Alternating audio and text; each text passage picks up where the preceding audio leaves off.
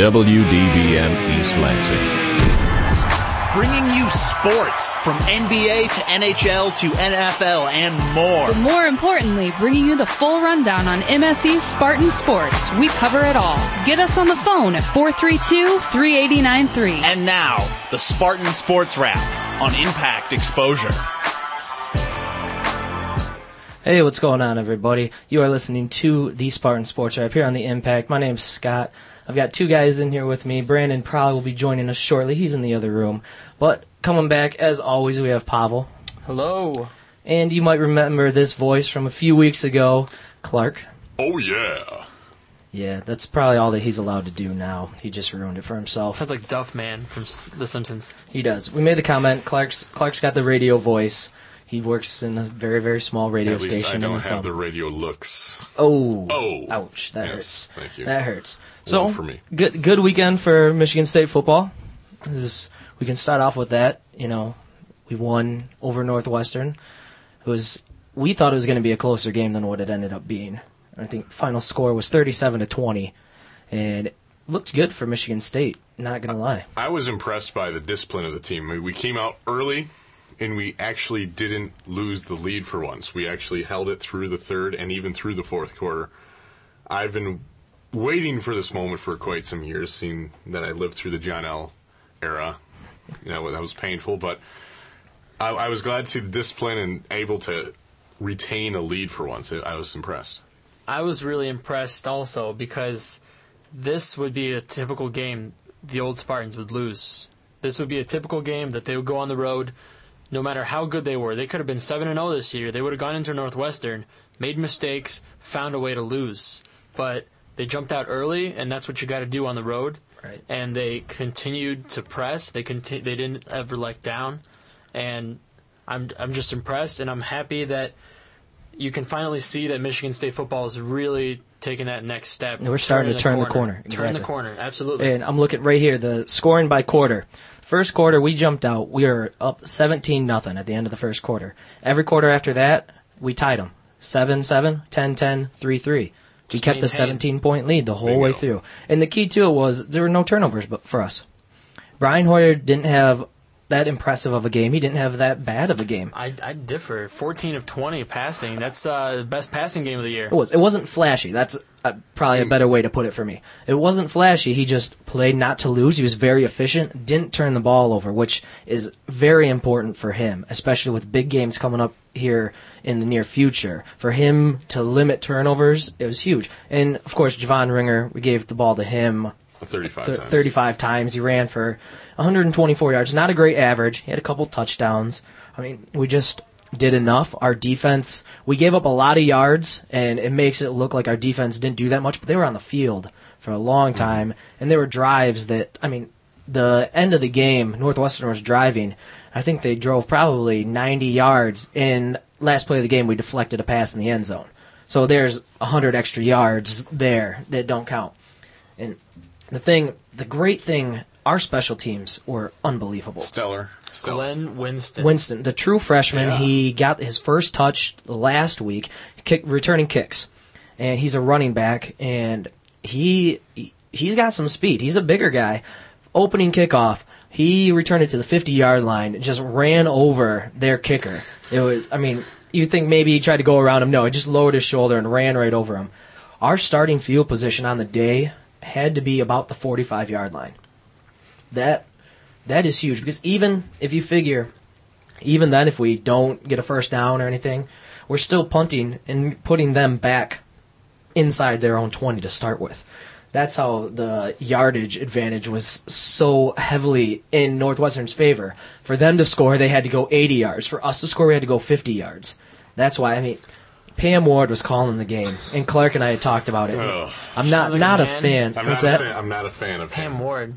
Yeah, and towards the end, they just, her and Ray Bentley, they would not stop commenting on how Northwestern's dominated on offense and doing all this, and they're ahead in rushing, ahead in passing, ahead in score. Exactly. And it's like, well, think about it. If you get the ball in the 50, you can only go 50 yards to score. And that's what we were doing. And I mean, Brett Swenson had another fantastic game. He was 3 for 3 kicking field goals and long of 42. And actually, he missed his first kick of the season against Cal. And since then, he has made 15 straight. Don't they have in college football like the Golden Foot Award or something It's like that? the Groza Award, I do believe. That might be punting. He's got to be top 5. He's top 3 for that. He was actually named Big Ten Special Teams Player of the Week this week. And he broke Paul Edinger's school record of 13 consecutive field goals made, and now he extended it to 15. Yeah, It's amazing the turnaround from special teams. John L. era, you would be holding your breath that we would actually catch the punt on a return. John L. We're not even worried if we return. Terry or not. Love used to be able to catch with his shoulder. It was DeMond Williams amazing. always made me nervous. DeMond Williams. John L. He was the one who went past the IM field and picked up our kicker. Remember that? What was it? Well, then there's Matt Hoy? Yeah, and then Chip Savoy, and then there's John Goss, all those fellow faces. that name. John Goss, directly related to the Michigan game. I actually thought of John Goss because I was watching the state game. Of course, on the bottom line, they had an upset alert going. And I was like, okay, fine. And I look, and it's Toledo against Michigan. And I was like, you've got to be kidding me. So I look, and I can find the game. It was on Big Ten Network. I turn it on. Michigan's got the ball with like 13 seconds left. They're driving. They get it down in field goal position. Michigan's down 13-10, and they're set up with 4 seconds left to kick a field goal from the right hash. Weren't they on their 10-yard line? It was like probably a 25-yard 26-yard field goal. Set up on the right hash. Their kicker, Casey Lapata, I don't know if he's a freshman or what. I've never heard of him before. He missed it wide left. Kicking from the right hash. He went all the way across and missed it wide left. And he was so far left that he actually hit the supporting pole for the net behind. Right. I mean, it was unbelievable. And that was in Michigan, in Ann Arbor, on their home field. They lost to Toledo, a MAC school.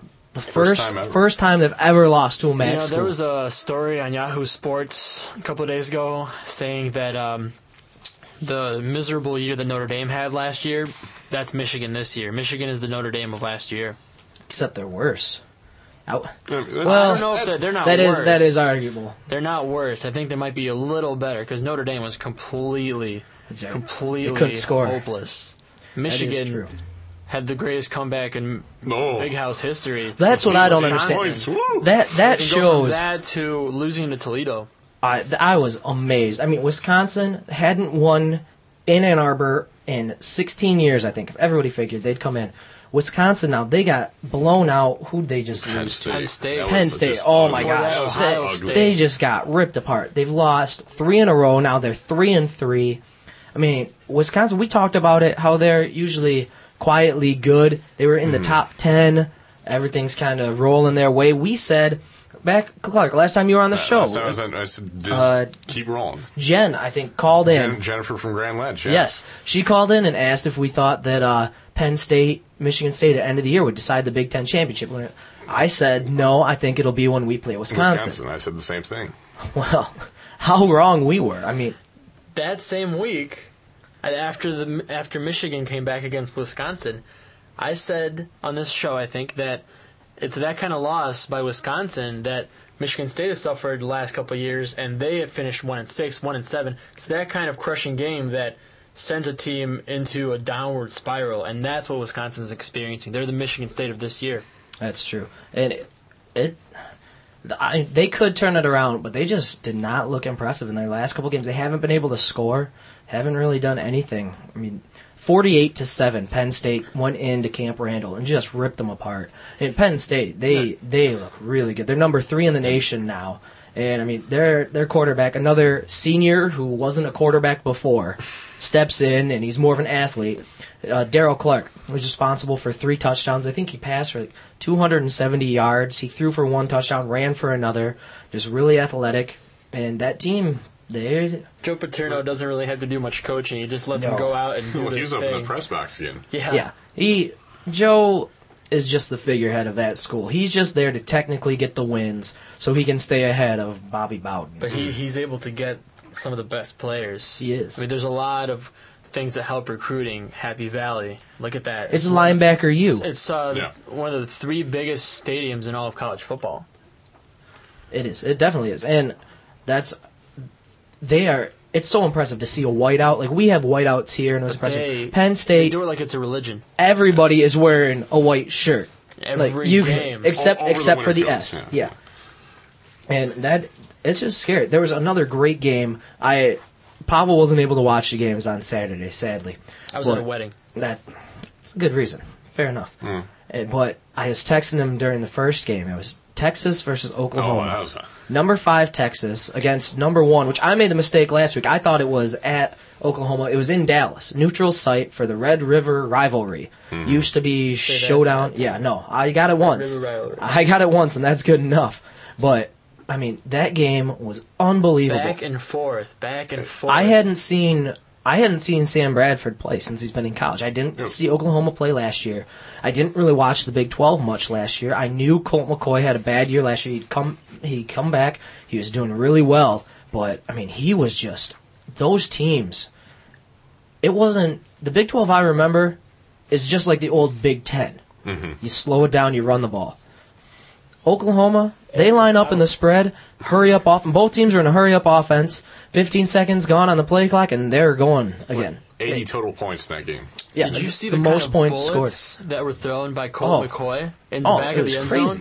The kind of bullets, it was ridiculous. And Sam Bradford, they were pulling out all the plays, all the secret plays in those playbooks, both of their playbooks. I mean, they were running reverses, they were running end arounds, everything. They pulled it out for that game. Well, Texas, like you said, it was back and forth. Texas scored 2 touchdowns in the last 7 minutes to take the lead and then hold on.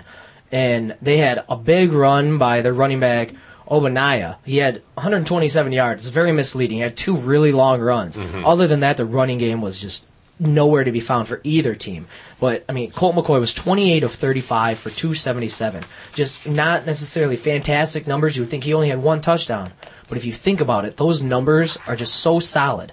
He had 7 incompletions. That's just phenomenal. Incompletions, yeah. And then also, Sam Bradford, after watching him for, I think he had 3 touchdown passes in the first half. I know why Keith Nickel transferred back here. Yeah. There's no way he was going to see any playing time there. I don't care how good he is. He's the same year. Sam Bradford's the same year as Keith Nickel. They'd both be sophomores there. And I saw that, and I went, well, that's the reason that he's no longer playing there. And, of course, Texas. We're happy. Exactly.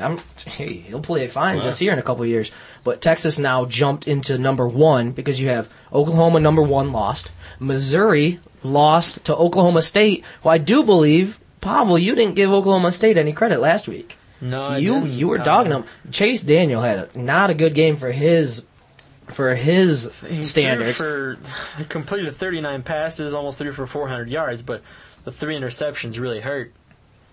Oh, yeah. And this is, I think, Missouri was 2 for 9 on 3rd downs. This is a team where the entire season, they hadn't even had a 3 and out. That's how impressive this offense was. Oklahoma State, they're another undefeated Big 12 team, and they looked really good. They've got, some tough tests coming up. There's so many tough games going on in there in the Big 12. And, of course, next week, College Game Day, again, for some reason, is back at Texas.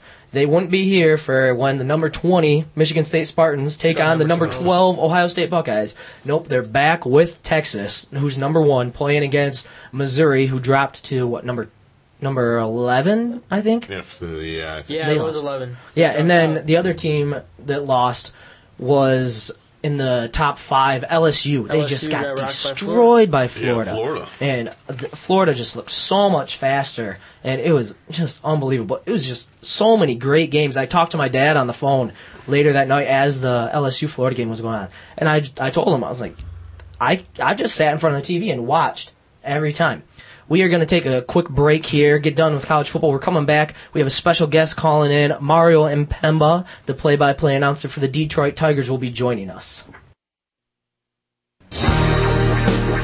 You're listening to Exposure on 88.9 The Impact.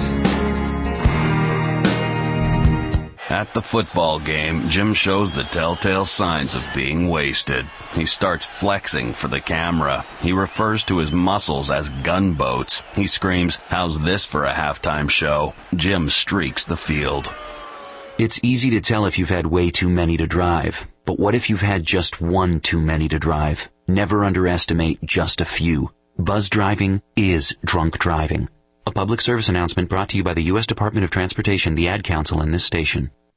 For more variety than you'll hear on any other station, listen to the Impact Primetime, where you can find a different specialty show every night of the week. Sunday nights, check out Sitter Spin from 8 to 10 p.m., where you can voice your opinion on what new music we play here on The Impact. Only on Impact Primetime. You're listening to Exposure on 88.9 The Impact. Phone lines are open at 432-3893. And now, back to Exposure. All right, we are back, everybody. This is Spartan Sports Wrap here on The Impact. I'm Scott, sitting here with Pavel and Clark, and we have a special guest here. Mario Mpemba is joining us. Mario, how are you doing? I'm doing great tonight, Scott. How are you? I'm doing very well, thank you. How are you watching playoff baseball? Well, how can I not watch baseball? I suppose that once our season ends, you want to try and take a break from it. I tell myself every year that I'm not going to watch, but of course you have to watch. And the Rays are putting it to them tonight, so it's just kind of surprising. They are. It is 5-zip. Tampa's up in the bottom of the fourth on Boston, which I would have never believed John Lester got knocked around. He gave up a home run, a 3-run home run to B.J. Upton and a solo shot to Evan Longoria. Wow, B.J.'s having a heck of a playoff year. Those young guys are just going nuts. John Lester has been one of the best pitchers in all of baseball in the playoffs, and certainly in the second half of the season this year as well for the Red Sox. So it is kind of surprising. This Rays team though is one that is very resilient. They're still very young, so I don't think they have any idea of the pressure that they're supposed to be under right now. They're just playing some great baseball, and who knows, they might end up in the World Series. Now, if you were to make a prediction, would you say that the Rays are going to pull it out? Well, my initial prediction was the Angels and the Cubs in the World Series, so take whatever I say. Okay. It's all run the other way, actually. I'm not really good at predicting, but yeah, I like the Rays, and I like them going into the playoffs just because of the type of baseball they play. They pitch really, really well. They play outstanding defense, and they have just enough veteran presence in their lineup to carry their young guys through the tough times. So they've got a great manager, and Joe Madden is really coming into his own now. He spent so many years as the bench coach with Mike Scioscia, so he was part of a winning organization there with the Angels, and they're putting it all together right now. And I think as we learned with the Tigers in 2006, it not necessarily is the best team that wins in the playoffs, it's the hottest team, and right now the Rays are pretty hot. That is true. Mario, do you think the manager Joe Madden is a home run for Manager of the Year? Yeah, I think that's slam dunk. I don't think anybody comes close. I mean, to take a team that many thought would probably finish 4th or 5th in that division and bring them to the brink of the World Series and possibly beyond is it's pretty amazing. To win that division, when you're talking about a team that has to battle the likes of the Red Sox and the Yankees and the Blue Jays and their big payrolls, it's really difficult to do what he did. So I don't think there's any question he's Manager of the Year. What about in the NL? You think Joe Torre might take it? That's a real good question, and I think right now, if you have to look at it, Torrey would certainly be one of the front runners. They've done a terrific job, or he's done a terrific job with the Dodgers team that when we saw them at Comerica Park in interleague play was not really impressive. In fact, I didn't think they'd make the playoffs at that point, but they put it together. They got Manny Ramirez, and he got hot, so I'd have to go with Joe Torre right now as my front runner. So who do you like? The Philadelphia Phillies, the LA Dodgers, they play later tonight. 8:22 is the first pitch. That series, they moved out to L.A. It's Phillies up 2-1, but L.A. rocked them last night. Who do you like in that? You've got Joe Blanton going against Derek Lowe.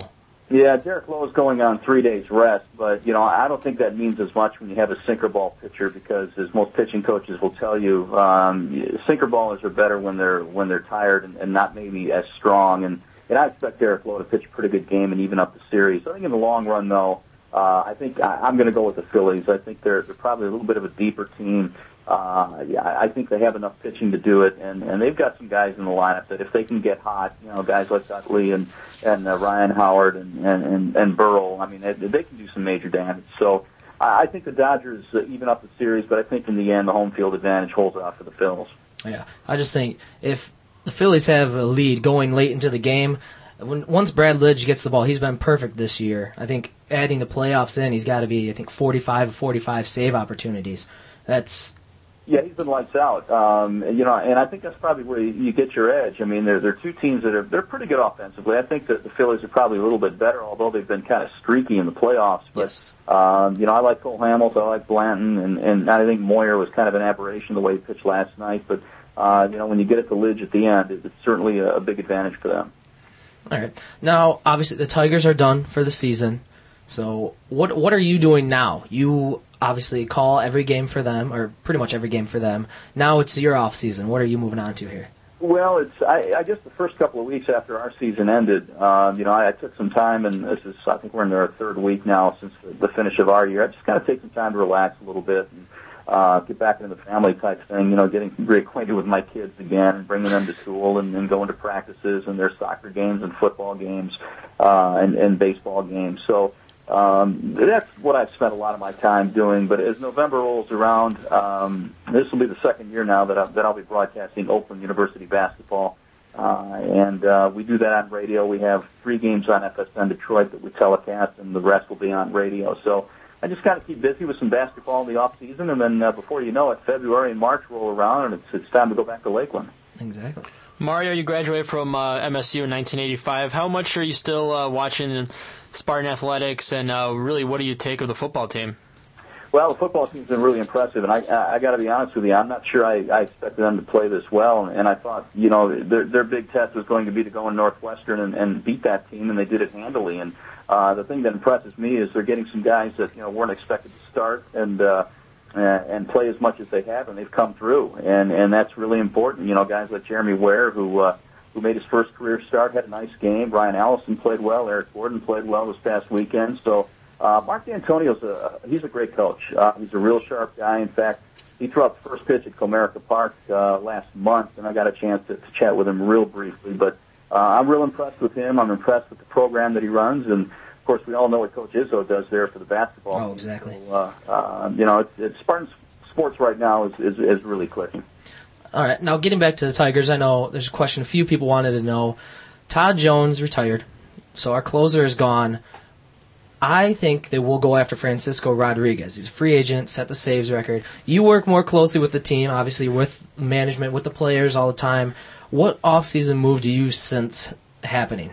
Well, I don't know if they'll make as big a splash as you think they might. I don't know if they'll go after Francisco Rodriguez, although I didn't think they had any chance of getting Miguel Cabrera either, and Mike Gill was signed off on that, so who knows? I think in the end, Francisco Rodriguez is going to want too much money in too many years, and quite frankly, I'd be really leery about signing a guy that, saved 62 games this year to a 5-year contract. I think that's a long commitment to make for a guy that, that pitches as much as he has this year. I don't see them making a big splash. I see them going out and maybe tweaking the lineup a little bit, maybe finding some speed, finding some guys to pitch out of the bullpen and hope they catch lightning in a bottle there. But I don't see them rolling out the big bucks. I think they have to kind of take a step back now.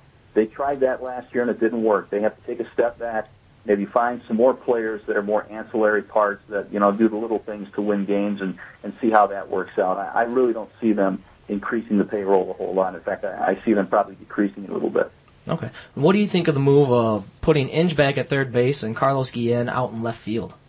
Well, that's a great question because Brandon Inge is a lightning rod here in Detroit. And he's a fan favorite. Yeah.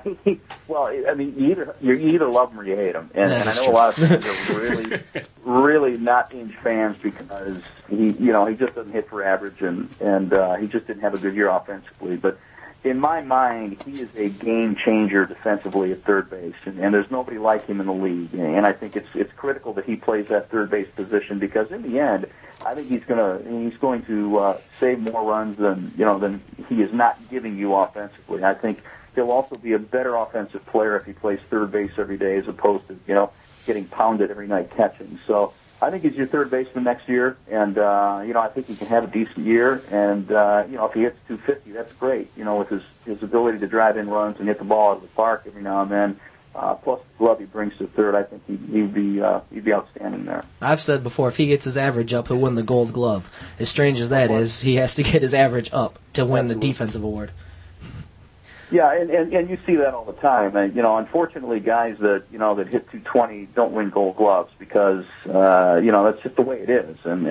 And offense has always been tied to that award. It probably always will be. But believe me when I tell you, and we've seen every third baseman of the league now, and we've seen them over and over and over. Nobody plays third base like Brandon Inge, and I just think that you're right. If he can hit his weight, and hit a little bit above his weight. Gotta get over 200 at least to make the fans happy. All right, one last question before we go. I've just got to ask. Now you've been doing play-by-play for about 8 years now for the Tigers, and you've been with Rod Allen for how many? 5 now? 7 years. 7 years. Wow, I didn't even realize he's. What's it like working day in, day out with Rod Allen? Well, it's fun. I mean, and I've said this over and over to a lot of people. I've never worked with anybody that knows the game as well as he does, and I think the thing that Rod brings to the telecast that other people that I've worked with haven't been able to do is the ability to forecast what's going to happen and predict what's going to happen and tell us, what's about to happen before it actually does. And that's pretty impressive. And he's able to articulate that. And, he keeps it loose, he keeps it light, and, I think he has a nice, easy style, and he knows the game. And above all else, I mean, you probably will walk away from any Tiger telecast learning something from him, and that's part of the process that we're trying to get going here to teach the fans the game, and Rod does a great job of that. That is great. And I just hear your voice, and I think of Tigers baseball. They just go hand in hand here. It sounds so familiar. Thank you so much for taking the time to talk to us here, and I wish you the best of luck for Oakland, as long as we don't meet up with Michigan State down the road. I wish you the best of luck with football, and we'll get back to hearing you back in spring, for sure, with the Tigers. I appreciate it. Go green, and best of luck to the Spartans up there. Thanks, Mario. Thanks, Mario. Mario Mbemba, I mean, that man, I'm not lying. I hear his voice, and I think it's a Tigers baseball game. He sounded so in tune with what the football team is doing, and he knows Jeremy Ware. He knows everybody on the team. He could probably broadcast the MSU football games, no problem. I talked to him a little bit. I called him earlier in the day, and I talked to him. And he actually said he enjoys basketball. Michigan State. He follows Michigan State basketball a lot more than he does football, just because he likes basketball more. He calls basketball. So if he knows football that well, and he doesn't even really like it that much, he must know inside out about Michigan State basketball. That's the other thing. I'm sure a lot of people don't realize. One of the other reasons Mario Mbemba used to have this job that I have right now. It was a little bit different because he's an alum of Michigan State. He graduated in 1985, and he was the sports director for the MSU Student Radio, which then was an AM station working out of the Odd. I talked to him. He did a lot more play-by-play, and they just kind of did updates. Slightly different format from here. Are you trying to forecast something, Scott? Or hopefully. Okay, all right. Just checking. We'll be gone. Yeah. But, I mean, that's where he got his start. He said that he got his start. He's calling hockey games, calling baseball games, doing that here, calling basketball games. And that's where he started. And then he went on and eventually, later in the year after he graduated, went and started minor league baseball. And just like the pros, he had to work his way up. But few people realize that Mario Mbemba is an alum of Michigan State. He is a Spartan. He is. So that he knows his stuff. And he's just great to listen to. When he was talking about playoff baseball right there, I personally think Rod Allen might be a little scared right now because he sounded pretty darn good of what he knew. I mean, obviously he's surrounded by baseball, but he could definitely be an analyst, I'd say. Oh yeah, definitely. Well, and I'm pretty sure did he use the word silky to describe Rod Allen? I was hoping he would get there. Because I'm not sure he did say silky, but we all know what we think about Rod Allen, so. That was one of the jokes we had. Rod Allen's famous for using his phrases of silky smooth defense or country strong Marcus Timms, and there's a few things that go along with that. But he always prefers to have a handle on everything, I've always noticed. Yes. But I mean, playoff baseball, actually, this computer I'm using, it was updating very quickly as I was going through it. It paused. It's actually the top of the 8th inning now between Tampa Bay and Boston. Tampa's up 5-1 still. Good for them. It looks like they're going to take after getting demolished 3-1 lead. No, after that dramatic win in extra innings, they won in extra innings. Did they? Boston did over LA. Boston did over LA. The Angels, yeah. The Rays, didn't they have a dramatic win against the Red Sox to even the series? That's what I'm talking about. I'm not sure. I think they did. I'm not sure exactly how they. Oh, the series is tied 1-1 right now. Yeah. They won the first game. They're going to take a 2-1 lead. That's Correct. what they started a day late. Didn't have yourself. The Phillies are up 2-1. My mistake. Which like has been it's been said before. I'm a Phillies fan. I have faith in the Phillies. It's gonna be tough. It's home team's gonna win. It's probably gonna go 7 because back at the end of the season they each swept each other. The home team swept the other team, so that's going to be good. I mean, playoff baseball, it's one of the best things to watch. You never know what's going to happen. But if there was a road team to win it, it could be the Dodgers. No, it'll be the Phillies. Dodgers. We've argued about it before. I'm going with the Tigers. Agree to disagree. going with the Tigers. Well, sadly, Clark, you lose big time on that. Always have faith. Always have faith, my friend. Next year. How about those Lions? Speaking of How about faith. the Lions? Do you believe in now? That's I don't. That's their season ticket promotion. I still saw it. Now is 5 years from now. Yeah. 10. Detroit Lions, do you believe in now? No. No. The St. Louis Rams can even win a game, and we can't. Yes, we can. The NFL on Sunday. It was a record day actually for the National Football League. There were 5 games decided in the last 10 seconds. Now, let's see, what were they? Obviously, Minnesota beat the Lions. They kicked a field goal with, I think, 8 seconds left. I could have called that from the Well, kickoff, everybody knew. The play of the game, oh my gosh. I still have trouble talking about it here. I watched the game. There was no other football game on, so my roommate and I had to watch it. We were flipping back and forth. And the Lions are backed up on the 1-yard line. So they throw 2 passes, incomplete. Dan Orlovsky got the start, his first NFL start, because of John Kitna's injured. He didn't do He's that got a back. bad. He didn't turn it over as much. He didn't play as that poorly, no. But then 3rd down, he's in the shotgun, so he's already 3 yards deep in the end zone. He gets the snap. He decides to drop back. He takes about a 5-step drop. So he's kind of back, takes a couple more steps back, and starts to roll out to his right.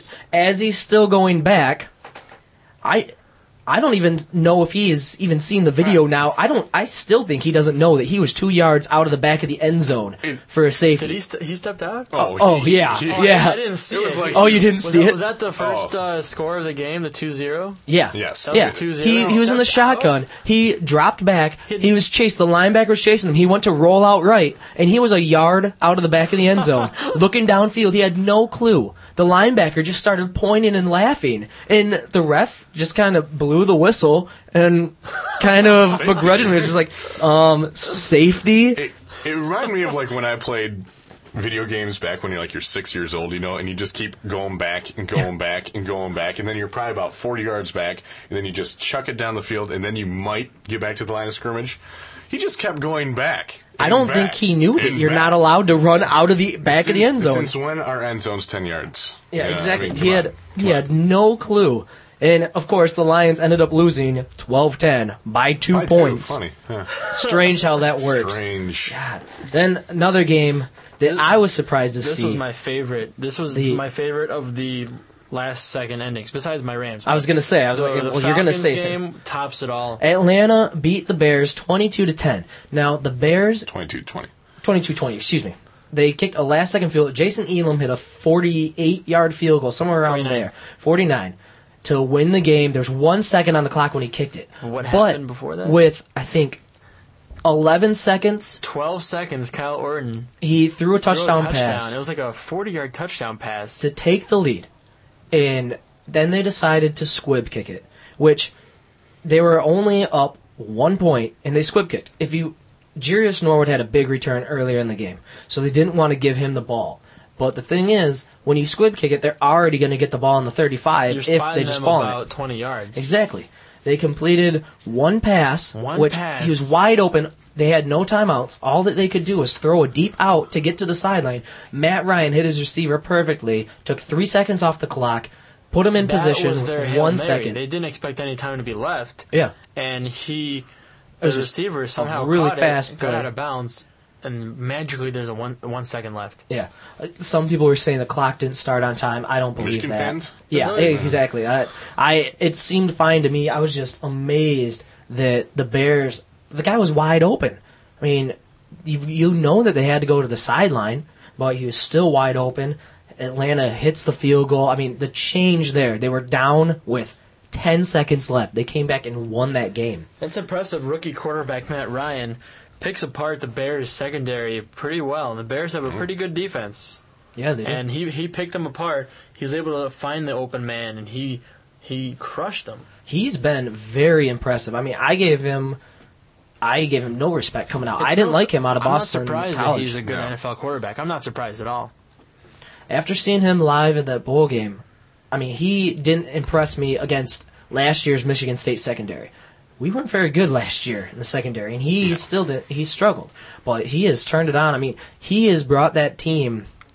I don't know what their record is. They were like 2-14 last year, 3-13. I mean, That's Michael Vick still. Yeah, all that's happened there, all that fans could think about was Michael Vick. They were 4-12 because they just matched. They're 4-2. Yeah, they're 4-2 now. Win total from all last year. They're in line. I mean, they're in the NFC South. You got New Orleans, Tampa Bay, Atlanta, and Carolina, I think. All teams, those are all pretty good. They're all floating around right at 4-2. I think they're all 4-2 except for New Orleans. New Orleans which is 2-3, 3-3. Yeah, I'm not sure. 3-3. They're 3-3. Yeah, they're 3-3. But Drew Brees, I mean, they're getting Marcus Colston's back. Jeremy Shockey's going to come back. They could turn it around. That's surprisingly turned into one of the better conferences, which the power has changed. 2 weeks ago, the NFC East was the most dominant conference in the league. You have the Giants, who are undefeated. You have the Redskins, who had knocked off a couple tough teams. You had the Cowboys, and you had the Eagles. All really strong teams. Well, then, the Redskins, they come out after last week. They come back and lose to your St. Louis Rams. Oh, yeah. That's a shame. I just have a good feeling about Jim Haslett taking over this team. He's a great defensive coach, and back when he coached the Saints, the Rams and the Saints had some pretty competitive, pretty all-out war games, and Jim Haslett's maybe the right guy for this team, and I would be amazed if he got him to maybe 5 or 6 wins. I'd be really happy with that. Oh, yeah. Salvage the season a little bit. That'd be better. That's all I can hope for from the Lions. I'm rooting for an 0-16 year. I mean, we're this far already. If you're why not just keep going? Why not make it into the record books? Exactly. I mean, good or bad. New England went 16-0 in the regular season. Why can't we go 0-16? Well, the Dolphins were able to pull out a win a couple years ago. Well, I know we're gonna have like the first, like with 3 games left, we're gonna have like the first or second draft pick, and then all of a sudden we'll just go on this tear, and then we'll end up with like the 12th. We'll play the teams that are resting their starters. Yeah, exactly. Yes. Exactly. And also just destroy, and then everyone gets pumped up for next year, and then same thing. See, the saddest thing was there were 2 teams included in these 5 games that got their first win of the season. Houston, the other one. Yeah. They beat the Dolphins 29-28. Matt Schaub on a quarterback draw. Was it sneak or draw? No, it was a draw, yeah, it was a draw. I mean, he dropped back. Nobody expected it with, I think, 4 seconds left on the clock. And he just right up the middle and scored, put them up. 2 teams are still winless. Cincinnati Bengals, who the Bengals are a much better team than the Lions being winless. Yes. They show it together. They can't. But I would still take them any day. I'd pick them to win any day before the Lions. They've got everything in place. They just need to kind of sync everything. Everything's just out of sync. Oh, yeah. Well, is this Cinco, Ocho Cinco, or not quite that far. Okay. He's one of the people. Changed his name, and then there were problems before that. They're not even the Bengals anymore. They're like the Cincinnati Kitty Cats. Yeah. And then the other game, which I was watching, it was a great game. I couldn't believe how it turned out. Arizona ended up beating Dallas. Game went into overtime. Arizona ended up beating Dallas 30-24, and now it was crazy. There's a play. I saw it at the end of the game. At the very end of regulation, Nick Folk, the kicker for the Cowboys, is set up to kick, and there's a play that I hate. And I think Mike Shanahan started it. You call a timeout right before the ball is snapped. There's freezing the kicker, then there's doing that. And what happened? Well, lo and behold, he calls a timeout, but they still go and kick the ball because you can't stop the play that fast. And they block it. The Cardinals blocked the kick. I mean, it was a bad snap, no blocking, just they came right through and blocked it. Well, game's not over because Ken Wisenhunt, he called a timeout and he said, he owned up. He's like, yeah, I called a timeout. Yeah, you could read his face. He's like, that was me. I called a timeout. Well, Nick Folk gets a second chance and nails the 50-yarder, 52-yarder, I think, to put the game into overtime. So you give Tony Romo the ball again. Dallas wins the coin toss. They get the ball. And then he's kind of struggling. First play of overtime, Tony Romo gets nailed. He was hit 19 times in that game. I mean, the Dallas offensive line was supposed to be this amazing thing. Just nobody could do anything. I couldn't tell you anybody on the Cardinals' defensive front. Travis LeBoy. See, yeah, I couldn't tell you. Bertrand Berry. Okay, now he's just disproving you. He's looking at a roster. No. I'm just that good. Oh, okay. Well, I mean, Tony Romo's hit 19 times. He ended up breaking his pinky on his right hand on the last play. On the first play of overtime is what they say. Which he was still able to throw the ball. I wouldn't be surprised. I told Brandon earlier that he was still throwing the ball after that. I wouldn't be surprised if they just don't release it. He probably broke his hand punching something in the locker room after that game. Very true. You know, when I found out about the Tony Romo injury, I wasn't surprised at all because it really explained a lot from watching the game because he underthrew, overthrew. He was not accurate in the fourth and overtime. He was just not accurate. He was just getting nailed. But they said it happened on the very first play of overtime, which then they went 3 and out. He one-hopped one to T.O. on third down, I think. So they punt it, and the Cardinals were setting up a return. Well, Dallas figured they didn't need to block them. They were just trying to get downfield to cover it. And so the two ends for the Cardinals just went straight through. And I can't remember the name of whoever blocked the punt. I mean, he took the ball right off of the punter's foot. He could have taken it when he dropped it out of his hand. He was that close. It's not even necessarily a blocked kick as much as just knocking the ball away. They were worried about Arizona getting good field position starting at the 50. With Steve Breston back there, they were worried. He's a good return man. But nobody blocked him. They even got a penalty for illegal man downfield because somebody took off. The guy who was supposed to block took off too early. Well, good job. They blocked the kick, recovered it, took it the 1 yard for the touchdown. Game over. First time an NFL game's ever ended in overtime by returning a blocked punt for a touchdown. I couldn't believe it. I mean, it was ridiculous. And now, come to find out, they broke the news today. Which I'm surprised Brandon's not in here bragging about this. We played each other in fantasy football this week. He beat me by 3 points. Yeah, he's celebrating now. But I have Tony Romo. I find out that he broke his pinky. He's out 4 weeks. Now, of course, I had Tony Romo and Drew Brees. So naturally, on Saturday, I trade away Drew Brees for Larry Fitzgerald. And so now I have no backup. I just lost my quarterback for the season. Now I lost to Brandon, which makes me feel even worse. It's like the greatest fantasy football trade I've ever made in my life. It's true. We made a trade. Jennings and Clinton Portis for Tony Romo and Ronnie Brown. Which enabled me to go get Larry Fitzgerald also. I explained that to you. It's about even. Granted, you won this week, and I haven't heard enough about it. Let me tell you. No, I've mentioned it like once. Oh, yeah. You came walking in the door celebrating. Well, yeah. It's okay. It is true. You get an assist on that for trading me all those good players for so-so players. You're welcome. Hey, Ronnie Brown is doing just all right. And Tony Romo was good before he got hurt. Which I picked him up off the waiver wire in the beginning of the season. It is true. We made a lot of fun. I dropped Ronnie Brown like in week 2. Yeah, I lived with my buddy dropped him. He's not too happy about it. Well, I've got him now and he's scoring touchdowns. That's all that matters. Sure. Yeah, sure. I'm just going to lose the whole... I'm just going to trade everybody away. It's fine. They're Matt Ryan. Yeah, exactly.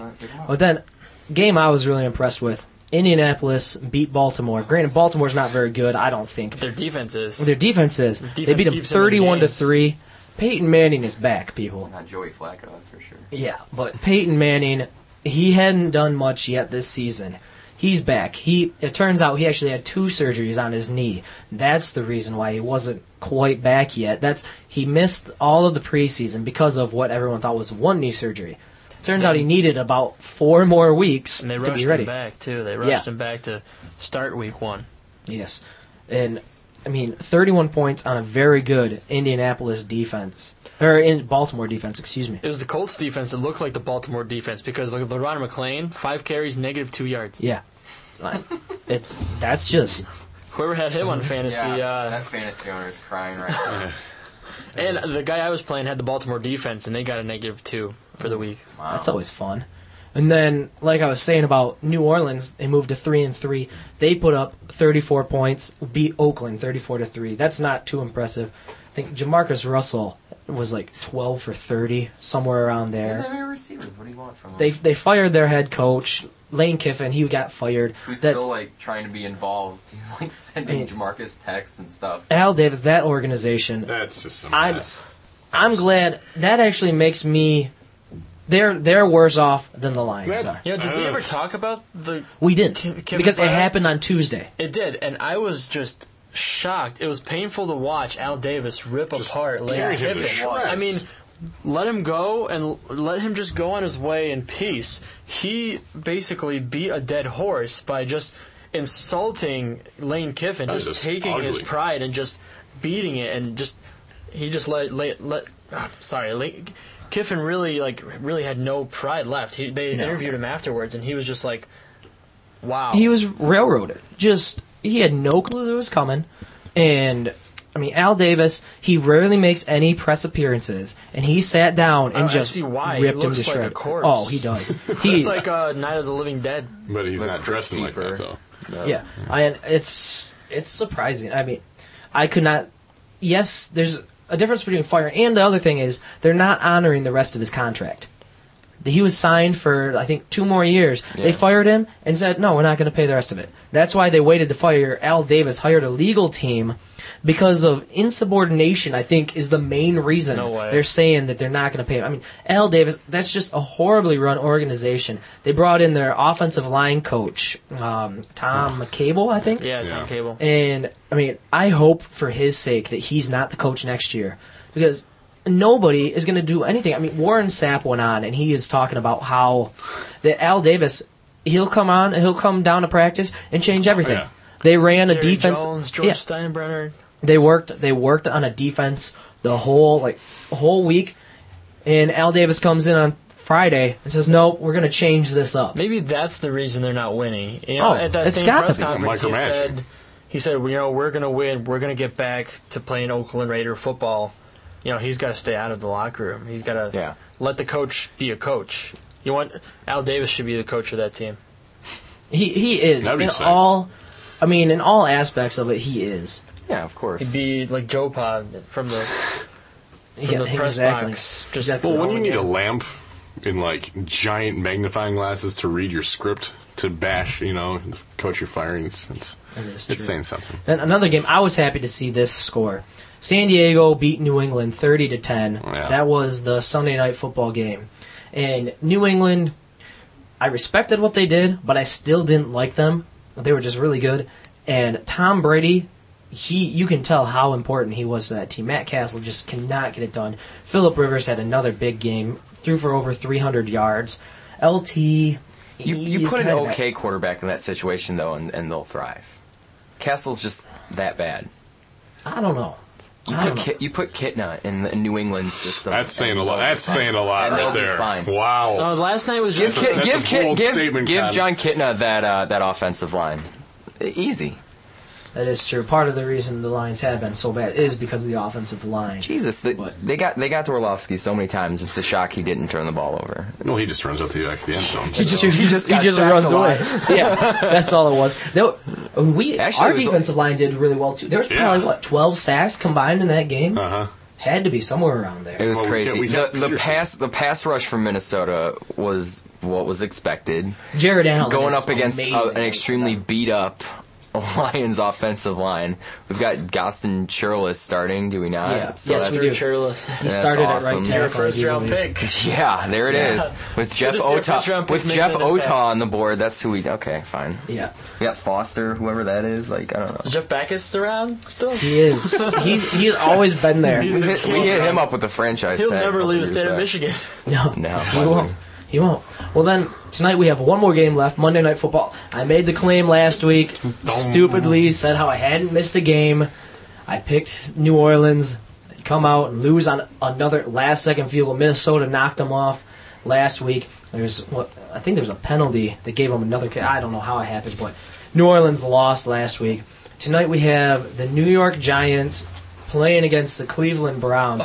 New York's Who you gonna 4-0. pick, I wonder.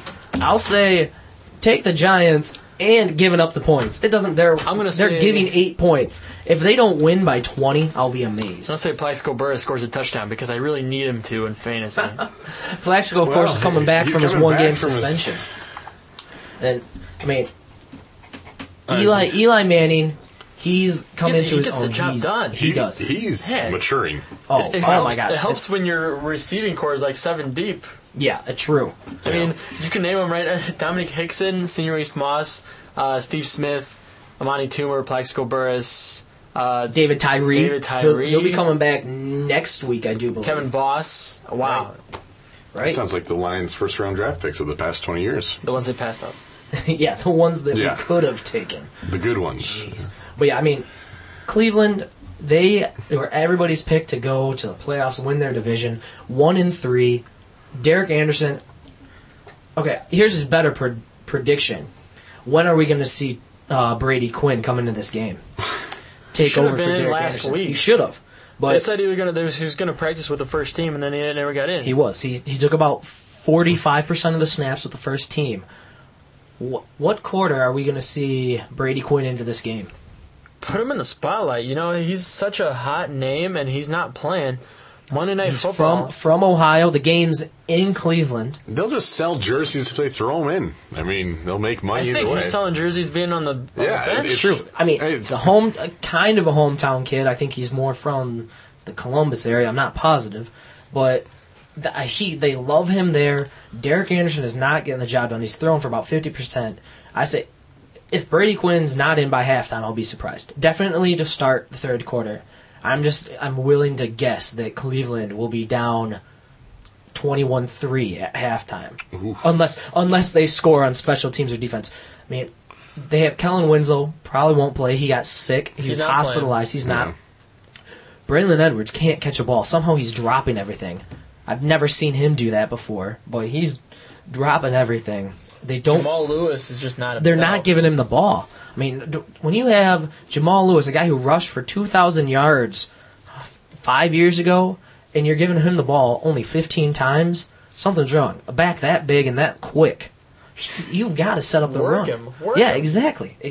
And they're just Romeo Crennel's on his way out there, the head coach of the Browns. Oh, yeah. I mean, if they don't get things together, they just barely missed the playoffs last year, and they look nowhere close this year. It just shows that no matter how good of a coach you are, you got to have good players. You got to have something to work with, and Cleveland's just not making an effort to really.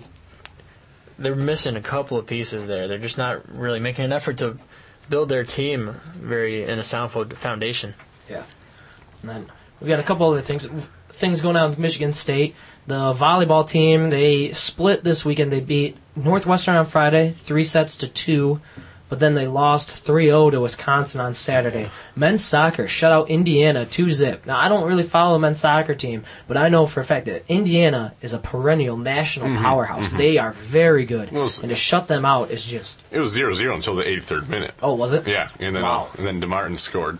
Yeah. And then they threw in another one right away. Doug DeMartin. Yeah. Yes. And then the women's soccer team is, go figure, Laura Haybor is just going nuts. Pavel, you've been doing a story. Well, yeah, I've been doing a story on her, and it's actually Hybor. Excuse me. I apologize. Laura Hybor. Well, you've been doing a story Absolutely. about how prolific her scoring numbers are. You know, it's amazing. She has 16 goals, which is doubled what the leading goal scorer had last year for the team. And not even that, she has 16 goals. The entire women's team altogether, all season last year, had 18. So she's 2 short of that. She has 40 points, which is more than doubled the output of the leading scorer last year, Lauren Hill. Not only that, yesterday they beat Penn State, who was number 1 in the Big Ten this year, and they hadn't beat them since 1995. Jeez. Penn State is the powerhouse of women's soccer in the Big Ten and in the country, and they finally beat them, and they're just playing some really good soccer. Laura Highbauer had a hat trick on Friday, and then she had a goal and an assist on Sunday yesterday. She was named Offensive Player of the Week. Big Ten Player of the Week. Again. I mean, as a freshman, that's very rarely in any sport do you see a freshman come in. Basketball, a little bit more recently. Now that guys can't go straight to the NBA, they've made more of an impact. But look across the board, you hardly ever see that. She's lived up to her hype just unbelievably well. I mean, you can't ask for more. She's changed that team so much. She is the impact player. With her scoring so many goals, it's letting other girls really open up their offense, and they're just having so much fun. They're scoring so many goals. They're the highest scoring team in the Big Ten, and they lead that category by at least 10 goals on the second. And that's with getting shut out one weekend for 2 games in a row. Their defense is great. They have 7 shutouts already. Because Laura Highbauer is scoring so much, Lauren Hill has gotten in on the action. Lauren Sinicola. Women's soccer is a really exciting thing to watch. I was there on Friday and Sunday, and if you haven't seen a game, go out to Martin Stadium and check out the games. They'll be back home on October 26th. So they got 3 road games coming up. They need to learn how to win on the road. Right. That's where they've struggled. They're 12-3, 4-2 in the Big Ten. They only had 7 wins all last year. Wow. 1-10 last year in conference play. Yeah, that's unbelievable. I'll take it. That's fantastic for Michigan State sports right there. Then some other news I brought up quickly last week. Kimbo Slice, he got knocked out in 10 seconds by some guy they pulled off the street. Turns out the Florida Gaming Commission is actually looking into that, inspecting it. Apparently, the guy who beat him, Seth Petrozelli, did an interview at a local Orlando radio show, and he let it slip that the Elite XC, I do believe, is the league that Kimbo Slice fights, and the fight was in. They told him that they would make it worth his while if he didn't take the fight to the ground. And the reason being that this guy is a very good ground fighter. He's more of a judo guy, whereas Kimbo Slice is he's famous on YouTube for street fighting. And so they figured people would bet on Petrozelli because he'd take it to the ground. Well, they told him that they would pay him a lot if he didn't do that. So people would bet and then do that. So they tried to influence the fight and even backfired on him still. And so probably that whole league is probably going to get shut down because of all of this. And it's just they were basically riding the guy who was making him the most money and fixing him to win. Exactly. That's because exactly Kimbo what Slice, they built him up to be this fantastic superstar fighter, and he's nothing but he's a street guy fighter. Who's having a whole bunch of business guys fix his fights. And then another some Impact news here. The radio station, The Impact, we've been nominated for Best College Radio Station by MTV. They have these Woody Awards. We got nominated. You can go online and vote at mtvu.com. Search click on the Woody Awards section. Best College Radio Station. You can vote as often as you want, as many times as you can. Go out, vote for us.